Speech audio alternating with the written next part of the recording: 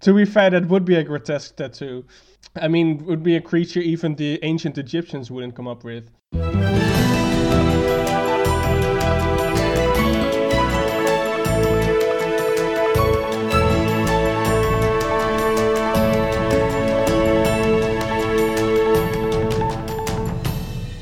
It's Friday, October the 16th, and this is the Dutch News Podcast, your weekly chance to catch up with what's been going on here in the Netherlands. I'm Gordon Darragh, Dutch News contributing editor and cancel culture crusader, and with me today are my fellow Dutch News contributing editor and reality TV correspondent, Molly Quell, and Paul Peters, master's student in civil engineering and French splainer. This is a much nicer job title than I was expecting, frankly.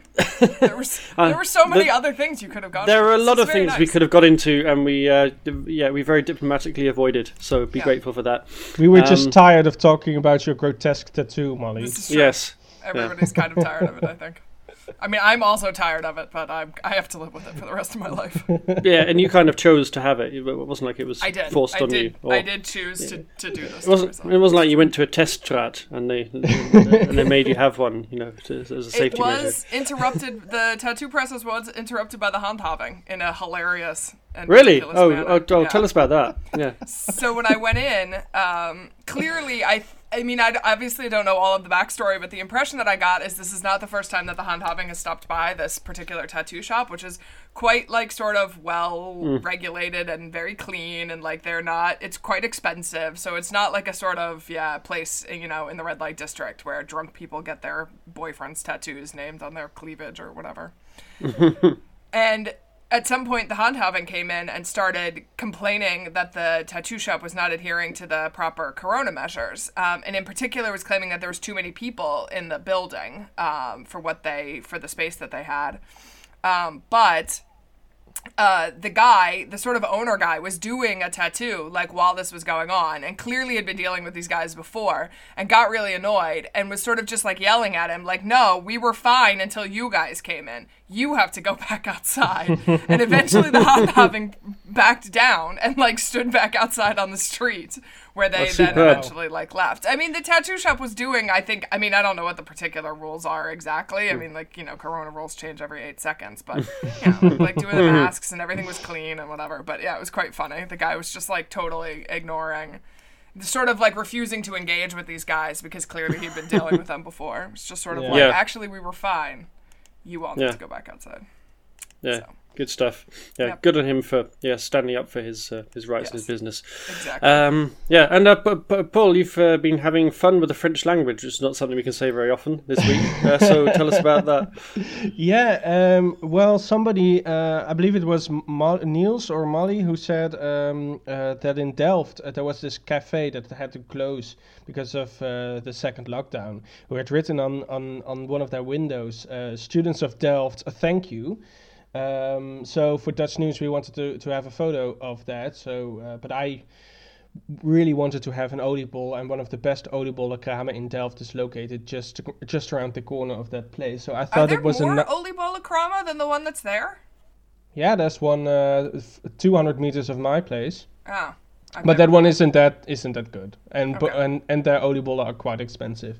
So I went there to get an oliebol and take that photo for Dutch News, and I also tweeted that photo. And then a lot of people commented that either that they thought that it wasn't the fault of the students, and some people said the opposite, that they did think it was the fault of the students that the second lockdown came into effect. And someone replied to that with, "There's not a word of French in this phrase."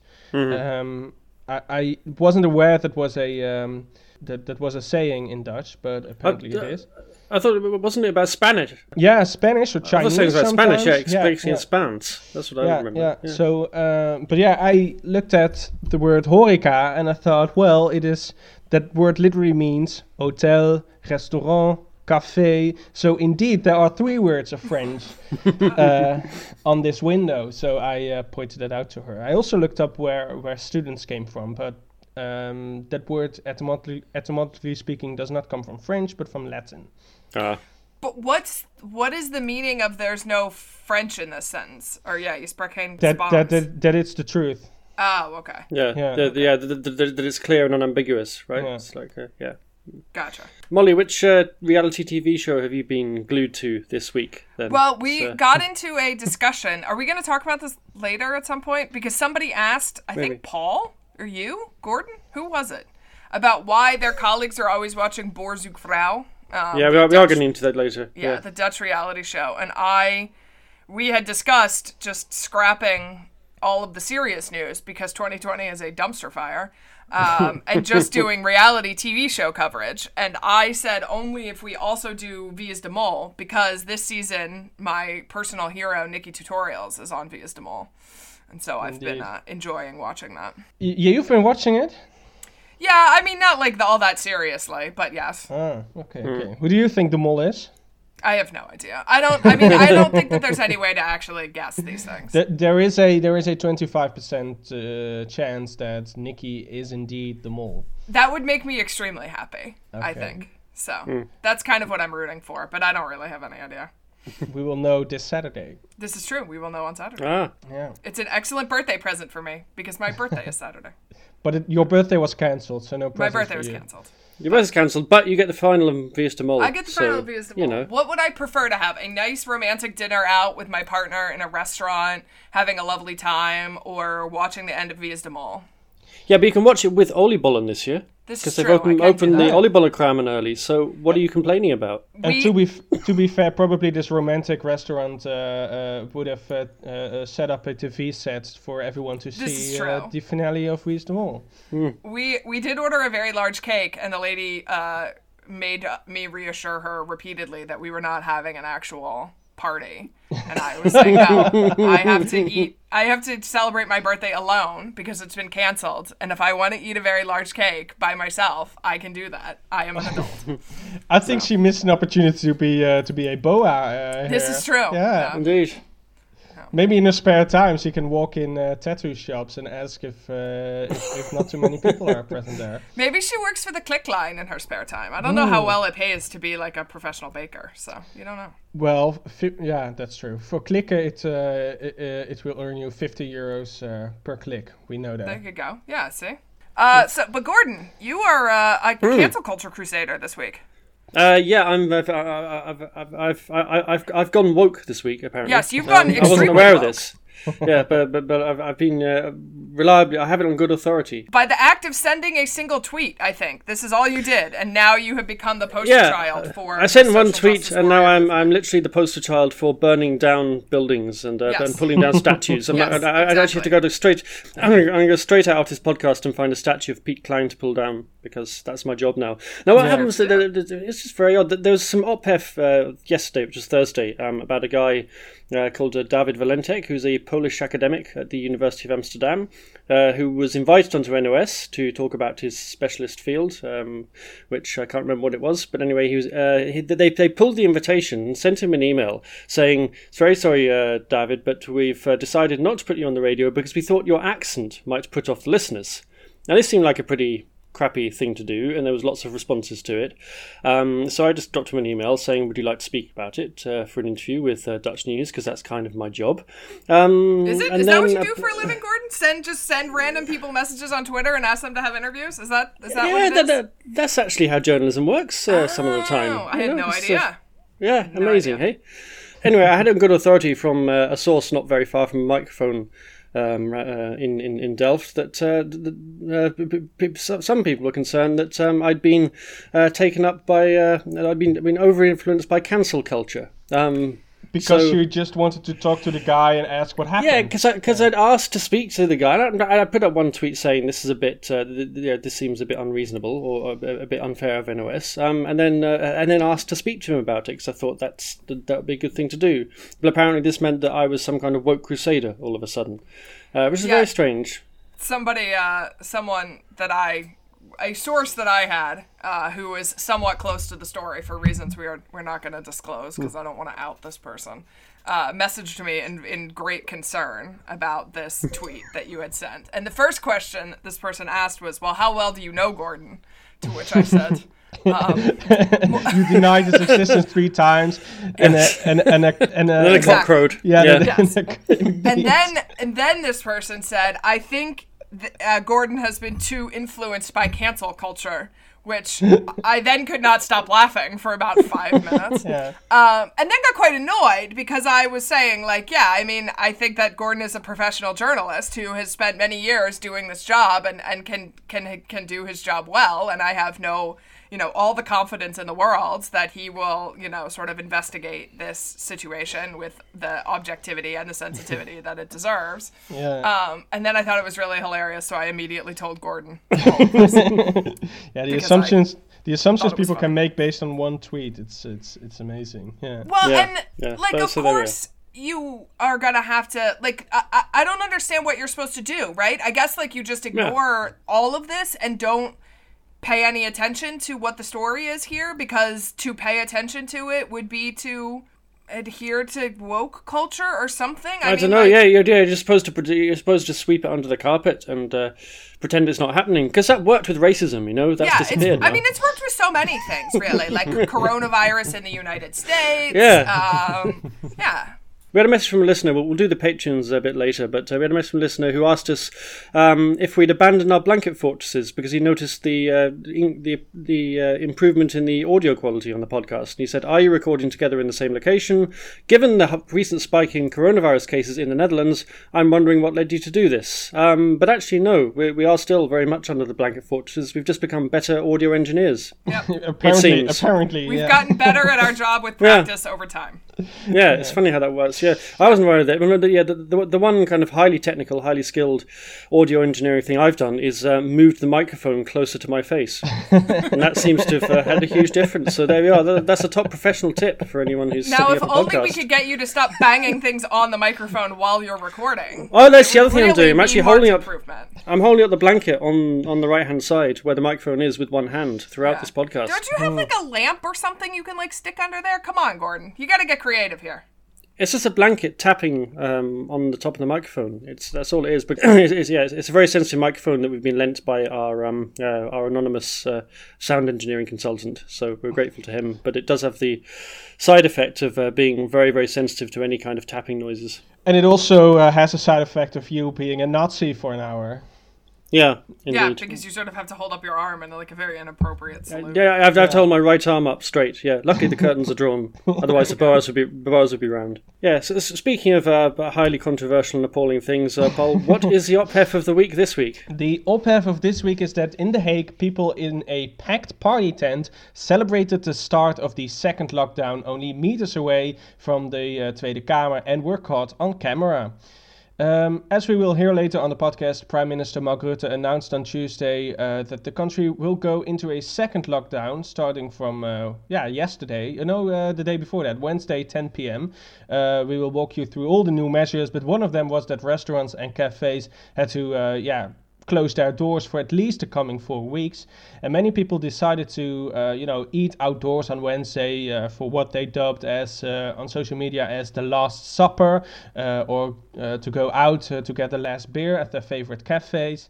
And in one particular venue at the Plein in The Hague, this ran completely out of hand.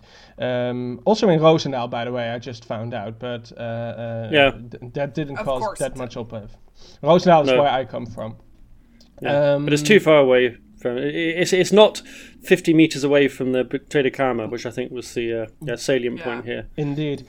Only 25 minutes before the lockdown came into effect, guests of the cafe, which is located only meters away from the Tweede Kamer, where at that exact moment MPs were debating the enormous increase of corona infections in the country, started to dance and sing in the tent while loud music played.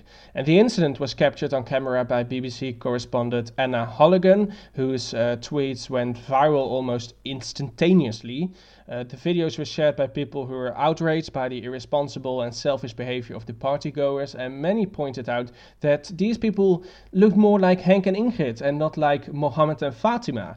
And this was a reference to a tweet of Geert Wilders earlier this week, in which he responded to news that the majority of the ICUs in the 4 big cities are occupied by people of non-Western origin.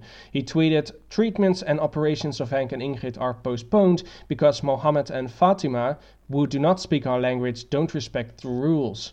That tweet obviously caused a lot of OPHEF as well. And of course, the twist in the tale is that Wilders now has corona. Indeed, yeah. Isolation. He doesn't have corona, but one of his bodyguards. Yes, that's right. He's had to go into quarantine because of his bodyguard. Indeed. Yeah.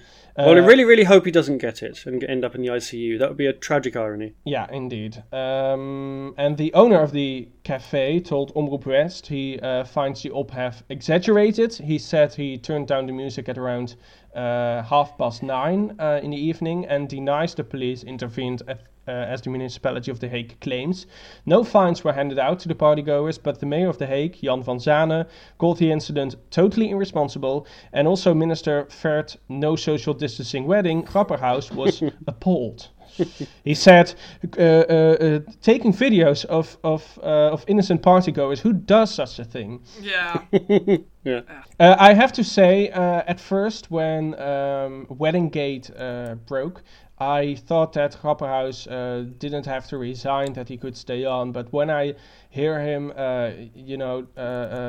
saying about this stuff, that he was appalled, I can't take him seriously anymore. No, it's totally undermined his authority, and it's a big problem for the government. It's indeed, and same. And the government just decided to quarter the fines and to scrap the criminal record thing, because otherwise it would be too awkward to have a minister of justice with a criminal record, and I think that's not the right approach. I've said it before, but no, they just Grapperhaus just should have resigned, and someone else with authority would have become minister. Sure. I think. Yeah. I think we're all kind of in agreement on that point. Yeah, it's kind of hamstrung him, and definitely undermined the authority of the whole government, which is not good. So and just an absolute carnage in the centre of The Hague, as almost everyone could have predicted. But the fact that it happened outside the Binnenhof, I think, was the thing that that made it even worse. That you could almost hear it from the debating chamber. Indeed. Yeah. That's how close it was. Yeah. But yeah, it was a fun party. It looked like a fun party. I have to admit that. I guess in order to be in that tent and enjoying yourself like that, either you have to think Corona is not real, or you have to think if you get it, it won't be serious. Because, like many people, I am, anxious about going to the Albert Heijn in my mask, where for the most part, like, I am not coming anywhere near other human beings because I'm going at like 7 o'clock on a Wednesday morning.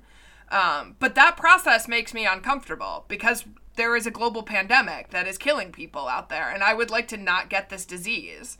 And I guess, like, I don't understand how you can relax and jump around and dance in one of these party tents under these conditions, because I couldn't do that for sure. Yeah, but there's a lot of people out there who still think it's just a flu and it only kills old people. And it's not so much whether it'll kill you. It probably wouldn't kill you or me if we got it. But there's a lot of people in my sort of age, in your 40s, who are getting this long COVID disease, which sounds just awful, where you get it and you survive, but you are just sick for months and months. And I personally know a couple of people who are still suffering from it, having contracted it back in April or May. Yeah. And that's the thing I'm more worried about than dying of it, to be perfectly honest. Yeah, we have, like, friends who got it early on and who suffered for long periods of time, people who were sick for 6 or 8 weeks, like young, healthy people. And so it just feels like, I don't want that. That is also really awful, and I have no interest in being sick for 8 weeks. That also sounds terrible. Yeah, and you get appalling people on like Jort Kelder turning up on the television and saying, well, we shouldn't just shut down the economy for this disease because, let's face it, what's worse, losing your job or losing some kind of distant relative? When actually a lot of people are going to lose their job because they're so sick with COVID that they can't work anymore. And people aren't thinking of these things. They think it's a black and white thing, that you either save the economy or save the people. But it's not. If you let the disease spread, it is going to damage. It's going to make a lot of people sick and also wreck the economy. Yeah, indeed. But Jort Kelder's got a fast car, so everyone listens to him. It's quite amazing. This week, we've got a full breakdown of the second lockdown. The coronavirus app finally goes live, and there is some good news for 2020 because you're much less likely to be murdered. By people, not by the virus. Yes, indeed. We should make that clear. Yeah, the virus is a silent killer, but other killers are less common. Killers you can see are less common, yeah. On Tuesday evening, Mark Rutte bowed to the inevitable and announced a partial lockdown in response to weeks of rising coronavirus infections. All bars and cafes and restaurants were ordered to shut at 10 p.m. on Wednesday evening. Restaurants are only open for takeaway pickups. Amateur sports matches have been cancelled and gatherings are limited to a maximum of 4 people. Only one group of visitors are allowed per day, which means that's the end of the relay circle parties, which had sprung up to replace the actual circle parties, and it just means Molly's going to have to eat that big cake all by herself. You're goddamn right I am. Otherwise, birthdays are officially cancelled. Rutte said, quote, "The number of social contacts and movements we make has to be cut drastically. It's the only way. We have to be tough on ourselves and on our behaviour." So, sound like a very stern schoolmaster. So, Gordon, what are the numbers like? On a scale of 1 to 10, they are 12 fucking dreadful. A week ago, we passed the 5,000 infections per day mark. That seems like sunlit uplands now, because yesterday, which is Thursday, we got up to nearly 8,000. There's more than 1,500 patients in hospital with COVID-19. 313 of them are in intensive care. And the German province of North Rhine-Westphalen has set aside 72 intensive care beds for Dutch patients for if, or should that be when, the Netherlands ICU capacity runs out. And given that the scenes in The Hague and Roosendaal, the start of the week, that's going to happen sooner rather than later, probably. So it's just looking more and more like the first wave with every passing day, basically. The positive test rate has gone up again, so according to the RAVM's latest weekly bulletin now, nearly 14% of COVID-19 tests were positive, compared to less than 1% back in June when we thought we had it under control. Well, it will be a nice change of things if the Dutch started to invade Germany for once. Well, we did it once already back in the spring. So that's right. I think even now there will be Dutch clinics going around and going over to Germany and hanging beach towels on ICU beds. Do you think the Dutch people dig holes in front of the ICU entrances and sit in them while they're waiting for their relatives inside? They're not called holes, they're called trenches. I'm sorry. Canals. Canals, Yeah, they'll be out there with their plastic spades digging very straight canals as they do on the beach. And going back to serious things now, are face masks compulsory now everywhere or not? Almost. Officially, masks are strongly advised in all public spaces, like shops, museums, secondary schools, universities, libraries, doctors' surgeries, anywhere where the sun doesn't shine. So, given it's October, that's the whole country. Yep. Rutte said he wanted to settle the debate about face masks by removing the advisory element, and Health Minister Hugo de Jonge said the period of being without obligations is very much over. But they can't actually make them compulsory right now until they pass a law, because any rule that specifies what you wear on your face, as Geert Wilders can tell you, affects your right to privacy, and that's protected by the Dutch constitution, and therefore they have to pass an act of parliament. And I have to say that, I'm quite glad, actually, that we're in a country where they actually follow and observe due process of law in this kind of thing. Because, for sure. Rather than just... A lot of people on Twitter have said, why can't they just make them compulsory? It is literally, if you don't have due process, you really do have dictatorship, and I'm very glad that we have a system where parliamentarians have to come together and debate and discuss and agree and pass the law, and you have those checks and balances are in place, even in the middle of a pandemic. It's really important. It's the same thing with the churches and with mosques, right? They also enjoy a special place in the constitution, and you can't, as a government, just tell them this place of worship needs to shut down, and you can agree with it or you can disagree with it, but the fact is that these places are that the constitution says that you cannot do it, so the government cannot do it. It's the same thing, I think. Yeah, it's the same with the compulsory quarantining. That it turns out the government can't just tell you to force you to stay in your house for 10 days. I mean, all of these things are good. I think the problem with all of them is that the government didn't get its act together in March when we knew that these things were going to be an issue, to try to set up some sort of legal precedent to be able to enforce this stuff if things got bad enough to need it. Yeah, totally. I mean, they've had, I think, 3 or 4 stabs now at drafting a coronavirus law, and it's fallen through because they haven't drafted it well. If they'd done it right the first time, we wouldn't be in this mess now. I mean, part of this problem is that stabbing in general is down in this country. They're just not very talented at it anymore. Yeah, they're out of practice. Yeah, and there was also a lot of wishful thinking involved, right? We just didn't want a second wave to come, so we didn't go we didn't prepare for it because we didn't want it to come. But and there's a certain amount of laziness as well, I think, because the original rules that came in, the social distancing and shutting the bars, were all done by local orders, which was fine because it was an emergency. But constitutional lawyers said at some point you're going to have to replace these with an actual coronavirus law that's passed by Parliament. Yeah. But of course, then the infections went down and it became less of a priority, and they said, we'll just get round to it in our own sweet time. And of course, they didn't do it. And then the second wave came along, and they're in a pickle. Yeah, but they started to call it het nieuwe normaal almost a week into the first lockdown, and it would have been for them a hint that this was going to take much longer than a couple of months in the spring of 2020. So at that point, they should have already realized that we needed some sort of legal framework for this, I think. Yeah. But, yeah. So are we surprised that the advice to wear face masks failed? No. No, I don't think so. And it has to do with the fact that also the OMT and Jaap van Dissel of the RIVM keep telling media that face masks don't do anything and you don't have to wear them, even though we're going to talk about it in the next segment about communication. But yeah, it is that makes things very confusing. If on the one hand you have a minister who says wear these face masks, it is highly recommended, it's highly advised actually, and then you have this boss of the National Health Institute who says it doesn't work, so why bother? I understand why people think that's very confusing and it's very conflicting. I mean, I just there are laws that exist in this country, right? The Netherlands is not a country of suggestions, even strongly worded ones. Like, speeding is against the law. Murder is against the law. Painting my stupid house a non-approved color is against the law. So, and you see what happens when you allow people to do whatever they want, you end up with houses that look like Belgium. So, I don't understand why anybody thought that this was gonna work this way. That all of these, it's strongly advised to stay home, it's strongly advised to do this. Of course this wasn't gonna work out. I don't want to be living like this. I want to be able to go out to dinner for my birthday. Of course people were gonna do the things that they wanted to do. Yeah, maybe you can come up with some sort of loophole where you can still invite people to your house even though they're not actually indoors.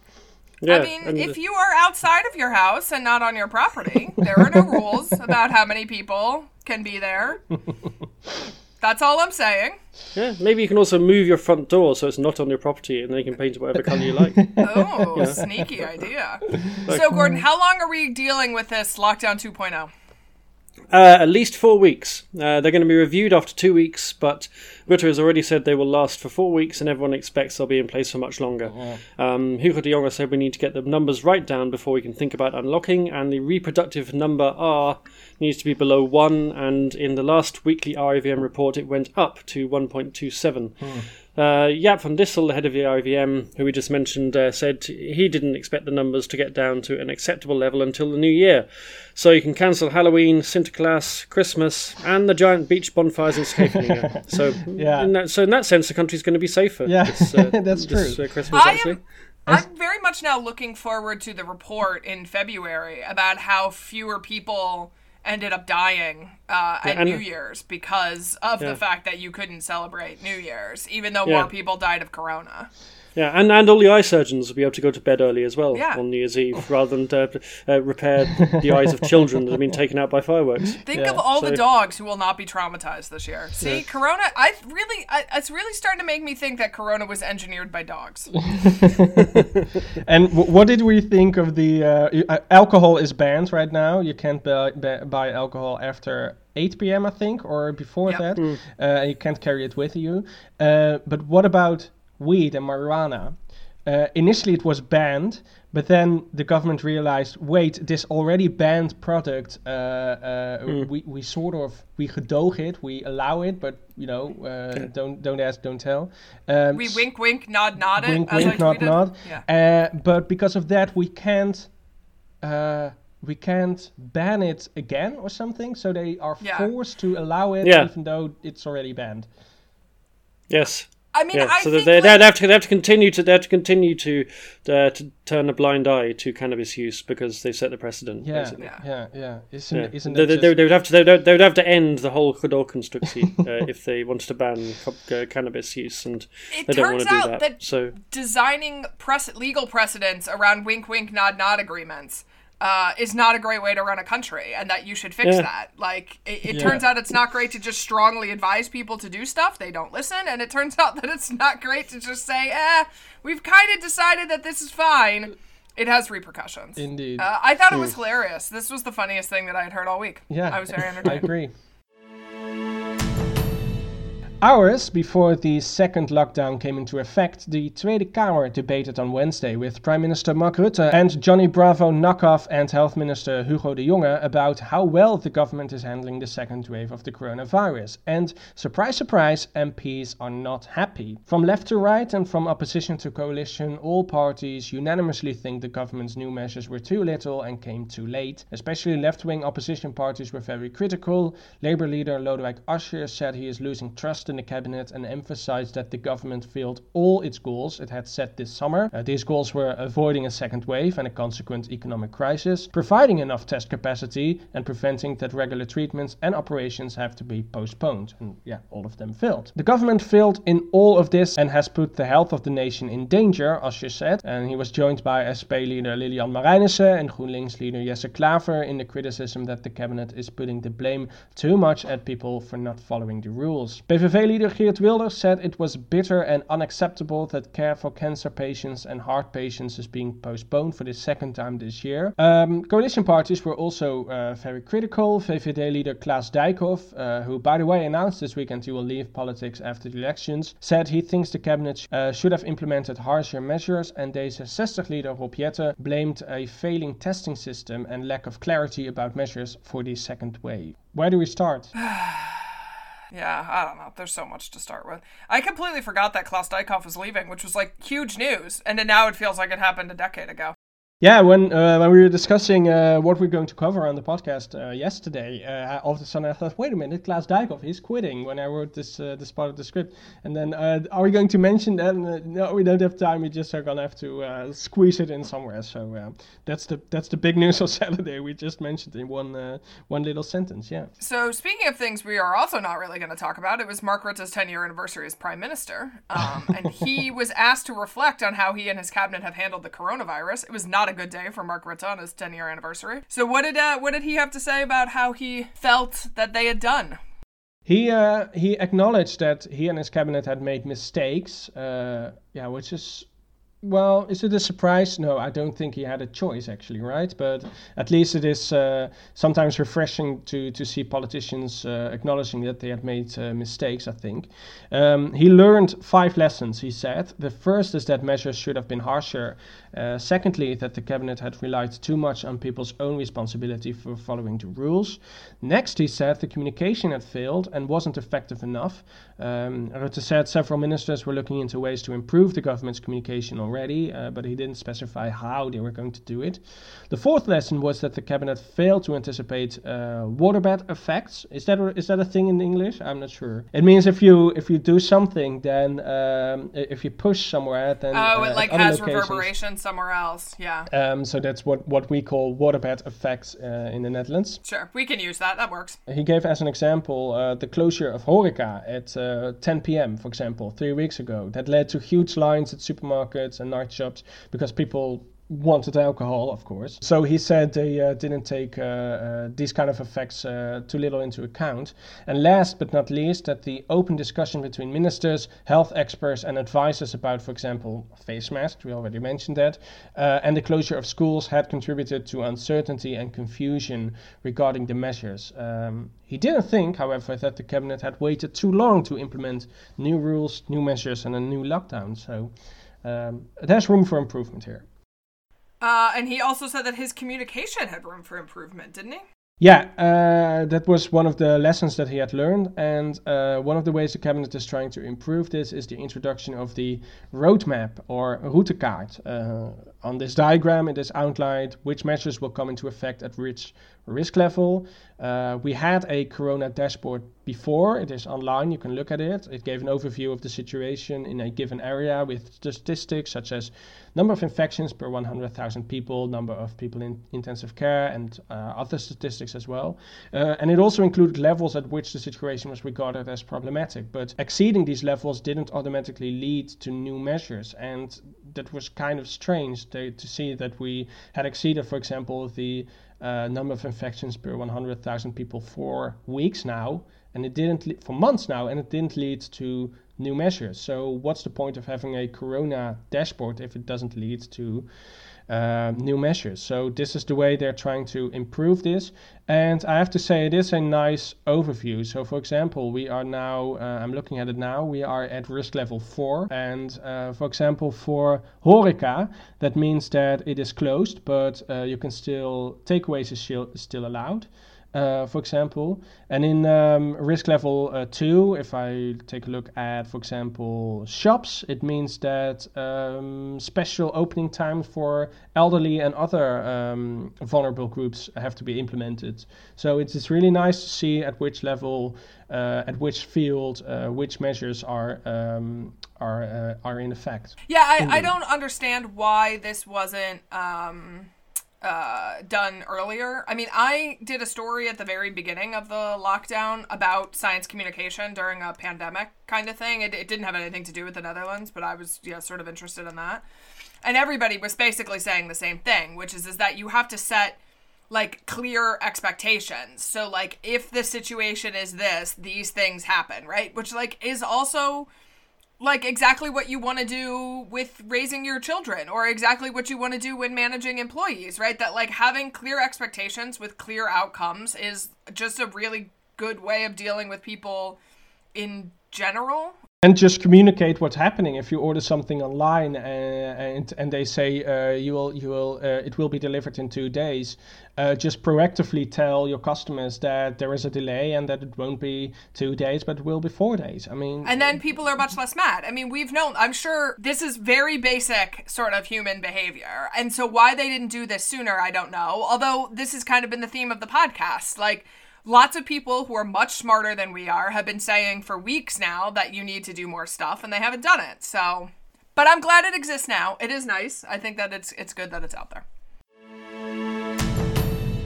Last week, we told you we got an app. This week, we're going to tell you about all the problems with the app. The Dutch coronavirus tracing app, Coronamelder, was downloaded 700,000 times on Saturday, the day it went national. In total, the app has now been downloaded 2.65 million times, according to health ministry officials. That was numbers from yesterday, so I guess it's probably a little bit higher now. The app warns users using Bluetooth that they've spent 15 minutes or more in close contact with someone who tests positive for the virus. Health Minister Hugo de Jonge commissioned the app to trace the spread of the coronavirus in the wake of flopped efforts to fast-track the process in a weekend event in mid-April. Can't believe he thought that was going to work. Testing first started in June. It's available in both English and Dutch. We've discussed how many problems we had in getting this app. Now that we have one, not enough people are using it. The Netherlands has a population of over 17 million, and experts say some 40 to 50% of the people have to be able to use the app before it is effective at halting the spread of the virus. So this 2.65 million number is a little short, not cutting it. Further, unions are now complaining about the app because anyone who is notified via the app that they have had contact with a person infected with coronavirus has to quarantine for 10 days. Users get an alert, are not allowed to get a test unless they have actual symptoms. This means they have to stay home for the 10-day period, even if this turns out to be unnecessary. The other option being to pay for a private test, which of course are expensive. Employers are worried about having to foot the bill for replacement workers. Some companies are turning to the private sector to ensure that their staff can be tested quickly. The construction and engineering sectors, for example, have set up their own fast tests for members. So this is not it's a bit of an implementation problem, that if you tell people, if people get the app and if they have contact with someone with corona and are notified, then they have to stay home for 10 days. It's a real incentive to not download the app. No, indeed. Yeah. Which we've known about these issues since way early on, because in the spring, when I went to Luxembourg for work, they were testing people at the airport, and they're really encouraging you to get tested in Luxembourg. And they say, if you test positive, you have to quarantine for 14 days in Luxembourg. So what is the thing to do if you're only going to be in town for 2 days and you don't want to stay there for 2 weeks? Just don't get tested. Yeah, indeed. Yeah, especially because you have to quarantine in Luxembourg and nobody wants that. Yeah, and especially in this case, you may have to quarantine in your house for 10 days completely unnecessarily. Yeah. So did you download the app, Paul? Yeah, I did. Okay. But I have to make sure that I keep running it, because what I often do is just close all the apps that are open. Yeah. And then I have to stop at the last app, because that's the Corona Melder. Corona and app. Sometimes I close it accidentally, and then I remember, I have to keep it turned on, of course. Keep it turned on. So yeah, but I have it. Do you have it? I did not download it. Oh. I thought about it. I had a lot of debate. Anybody who was listening last week knows that I was having a bit of a struggle with this. And then, of course, we went into like actual lockdown, and now I'm basically not leaving the house. So it's not necessary. So I feel like my contribution is not that required, because I don't have anywhere to go anywhere. Yeah, indeed. So this is my justification. I do not want any hate mail for it. I debated a long time. You will get hate mail anyway. I mean, that's fair. But like, I did think about this for a while. I decided in the end I was not comfortable with it, and so I didn't do it.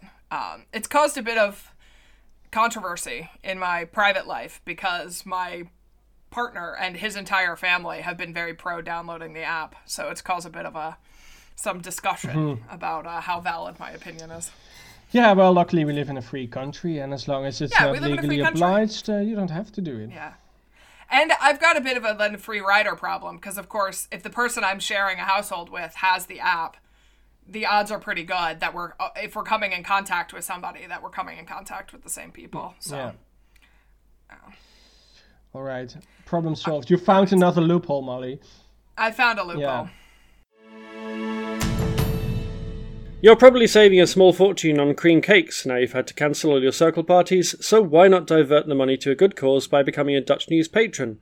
All our patrons will get a shout out on the podcast, as well as our eternal gratitude, and we'll do our best to answer your questions about life in the Netherlands. But we start this week with a very special announcement, because last weekend was the occasion of our first ever Dutch News podcast listeners party. Not on the Plein outside the Binnenhof, but at a socially responsible distance of 6,672 kilometres in Minneapolis, which has become our twin town. Barry Johnson sent us some pictures, which we'll post on the webpage, and an update. Quote, "We chose as a backdrop for our photo the Spoon, Bridge and Cherry sculpture at the Minneapolis Sculpture Park at the edge of downtown Minneapolis, which is something of an iconic piece of Minneapolis, and was also created by a husband and wife collaboration, and the wife was Dutch born. Klaas Oldenburg, well, they're Americans, so they'll be called the Claes Oldenburg and Koosje van Bruggen, probably, are the artists. They have a couple of pieces in the Netherlands, the most impressive being the Flying Pins in Eindhoven. The Flying Pins is kind of like a giant bowling ball scene that's been put up in a park. So, the patrons in Minneapolis also say they've already decided they're going to try and reconvene for Koningsdag next spring. Ideally without the need for distancing. Maybe our group will have grown by then, said Barry. Well, let's hope you have. Really nice to see that they've had a meet-up and see the results, and hope you guys are all doing well out there. It's kind of weird, though, isn't it? It's really weird. Yeah. I'm not the only one that's like, I mean, not that I want to discourage them or like say that like I was uncomfortable with them meeting up, but it feels very strange. I agree. Yeah. Well, the fact they've had a meet-up in Minneapolis when we haven't had one in Delft is it's really weird. We also say hello and thank you to 3 new patrons. First up is Liberty Chi, who says she's been enjoying the weekly podcast for a long while. I figure I should do something concrete to show my appreciation. Keep up the good work. So thank you very much to you. And then we have Kathy van Maren, who's from, guess where? No. She says in the water in Minnesota, for God's sake. It's uncanny, isn't it? Yeah, we've got to investigate this. She says, I live just across the Mississippi River from the Dutch news hotspot in the Twin Cities. My religious nut Dutch ancestors sailed to the USA in 1847, and I visited the Netherlands a lot over the past 30 years and dream of moving there depending on the outcome of our election. Fair enough. Indeed. And finally, Tony Evans, who's in Tilburg and says he's an assistant professor of psychology, and he's making use of the pandemic to keep a running tally of who's wearing masks in his local Albert Heijn. Is that good for your mental health, though, Tony? I don't know.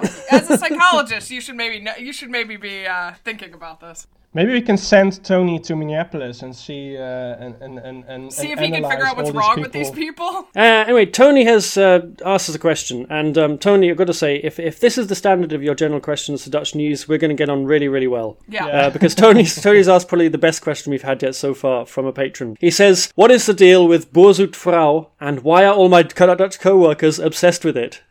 Tony, we don't know the answer to this question. No one knows the answer to this question. But it is a real thing. Boerzoekvrouw is a Dutch reality show, which literally means farmer seeks wife. And it's about finding ladies for farmers, basically. The thing is with these farmers, they are obviously 24/7 busy farming, so they don't have very much experience in the dating scene. So when they follow these farmers, and all of a sudden they have 3 women, or sometimes there is they have female farmers too. So then men come along. You know, the most awkward situations unfold, and you're watching these poor farmers dealing with 3 women who all of a sudden are interested in them, and they go out and date. They just have no idea what to do.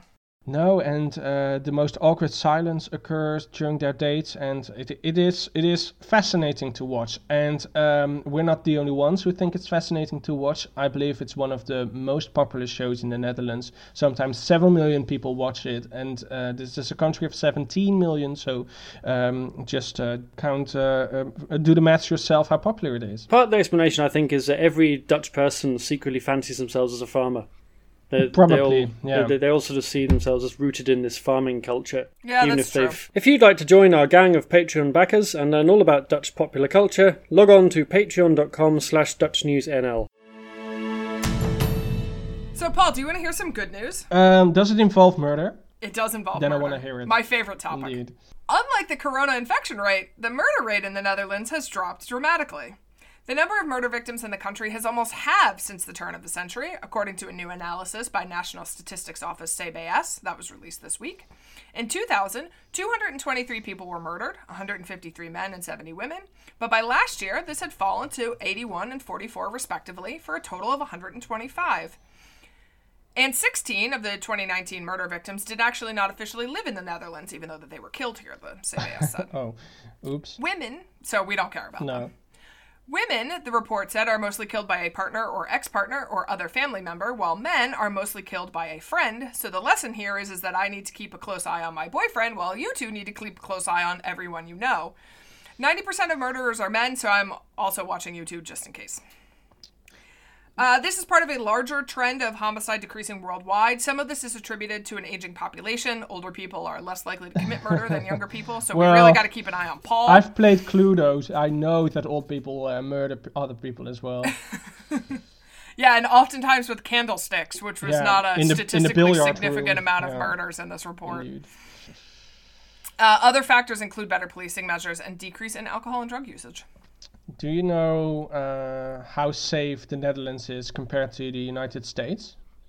It's so much safer here. Like, it's just painfully safer. The United States has a murder rate of 5 per 100,000 people. And the Netherlands has a murder rate of, I have to scroll up very far, 0.6. So it's almost 9 times as bad in the US. No, it's way safer here. Sports news. The Netherlands played 2 away matches this week in League A, Group 1, Subsection 2 of the unfathomable Nations League. Both ended in draws, though one was much more entertaining to watch than the other. Donny van der Beek's 24th minute equaliser earned a creditable point against Italy on Wednesday, and ended a goal drought lasting 323 minutes, the longest time they've gone without a goal since Bert van Marwijk was manager in 2009. It was a vast improvement on the drab 0-0 draw in Bosnia on Saturday and means the Dutch still have a hope of progressing from the group. Their final 2 games are next month at home to Bosnia and away in Poland, and they'll probably need to win them both, but still in with a shout. I heard there was some ophef about the cancellation of the Eredivisie. Yes, all amateur sports fixtures were cancelled as part of the lockdown, which meant that top-flight football could carry on as usual, but only for men. The women's Eredivisie is classed as an amateur league, so that was cancelled by the KNVB. Jesus Christ. Are you serious? This is absolutely true, yeah. Predictably, it didn't go down well with women's teams like Ajax and FC Twente, who these days are quite professional outfits and attached to professional clubs, but it took the intervention of Junior Health Minister Tamara van Ark to get the games back on. Van Ark said the same rules had to apply to the men's and women's game, which you'd have thought was obvious in 2020, but the KNVB hadn't really thought about it, I think, basically. So the women's matches are now back on. This weekend's matches aren't going to go ahead, they haven't got time to rearrange them. Then next weekend there are women's international fixtures, but the league will start up again at the end of the month. I mean, if you look at the fuss, the KNVB made when soccer matches were cancelled in the beginning of March, and how desperately they wanted to play a match in Belarus, even though there is a sort of civil war going on over there. And then look at how easy they shrugged their shoulders and said, well, we're just going to cancel the women's league. I mean, it's just the KNVB doesn't have their priorities straight, I think, and it's an appalling organization. So, Gordon, you've written me a question.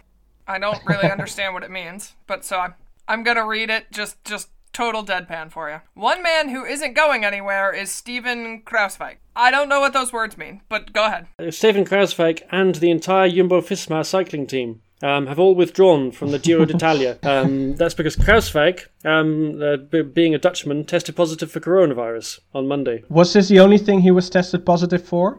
Well, officially, yes. And my lawyers instructed me not to go any further into that question. Kruiswijk was the team leader and one of the favourites to win the race. He was riding 11th at the time, and he tested positive on the first rest day after a week of the 3-week race. Team director Marijn Zeeman told Cycling News, for Stefan, the most important thing is his health. He had terrible luck missing the Tour de France, and now this, but what happened today is a global problem. In Holland, it's getting worse and worse, yeah. If his priority is his health, then he probably shouldn't cycle off French mountains at 80 kilometers an hour so much, I think. Yeah, Paul makes a solid point. Yeah, that is valid, yeah. The Australian team, Mitchelton Scott, pulled out earlier after 4 staff members and rider Simon Yates tested positive for COVID last week, so not going so well in the Tour of Italy. So it won't be a mass sprint at the end of these at the end of these races anymore, because there's no one left. Police discovered an illegal casino in the basement of a house in, of course, Brabant, in the village of Rijen.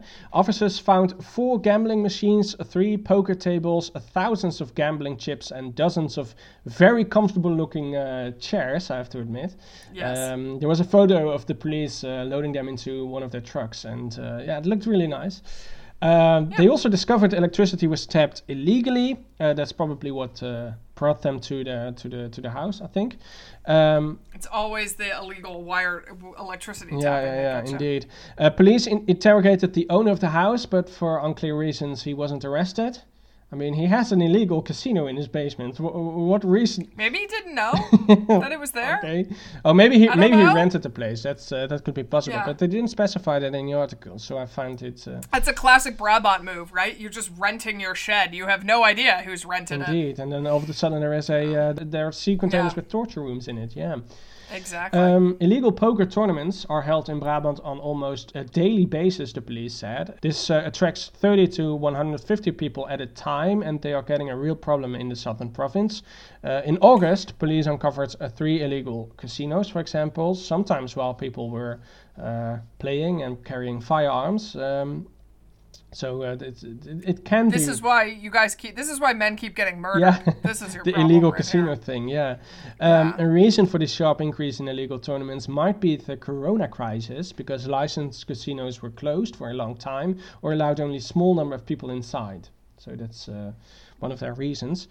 And this wasn't the only house in Brabant that got emptied. The entire collection of a privately owned Second World War museum in Ossendrecht was stolen. Jan de Jonge, the owner of the museum, estimates the value of the stolen SS uniforms, helmets, emblems, hats and guns at hundreds of thousands of euros, possibly even $1 million. De Jonge spent 60 years building the collection of the museum, which stands next to his house. The centerpiece of the museum, a Fallschirmjägergewehr worth 50,000 euros, was also stolen. And in August, what is a Fallschirmjäger? It's a German army gun. Gewehr means gun. Jäger means hunter. Fall, yes, I don't know. I knew that. So something like that. There was a Dutch translation, but in one other article I found the full German name. I thought that was appropriate to say. That's better. It's better, yeah. In August, the 1.5 million collection of another privately owned war museum in Beek in Limburg was also stolen. And it's a shame that my webcam isn't working, otherwise you could see my brand new SS uniform. This is... What is going on with stolen war museum there is a real market. There must be a black market for this, right? The owner expects that they will be sold immediately on the black market. But yeah, it's a real shame that his life work just got stolen overnight. He said they broke in quite professionally. They cut the windows, for example, and he was just sleeping 5 meters away from it, and he didn't hear a thing. So crazy. Indeed. That's so weird. People are so weird, man. That's all we have for you this week. This podcast is a production of Dutch News, which can be found online at dutchnews.nl. We will include links to everything we've talked about today in the liner notes. You can get in touch with us by email to podcast@dutchnews.nl, and if you want to help us out, please subscribe to the podcast and leave us a rating. You can also now back us on Patreon at patreon.com/dutchnewsnl, and you'll earn yourself a free shout-out on the podcast. My thanks to Molly Quell and Paul Peters. I'm Gordon Darroch, and we'll be back next week.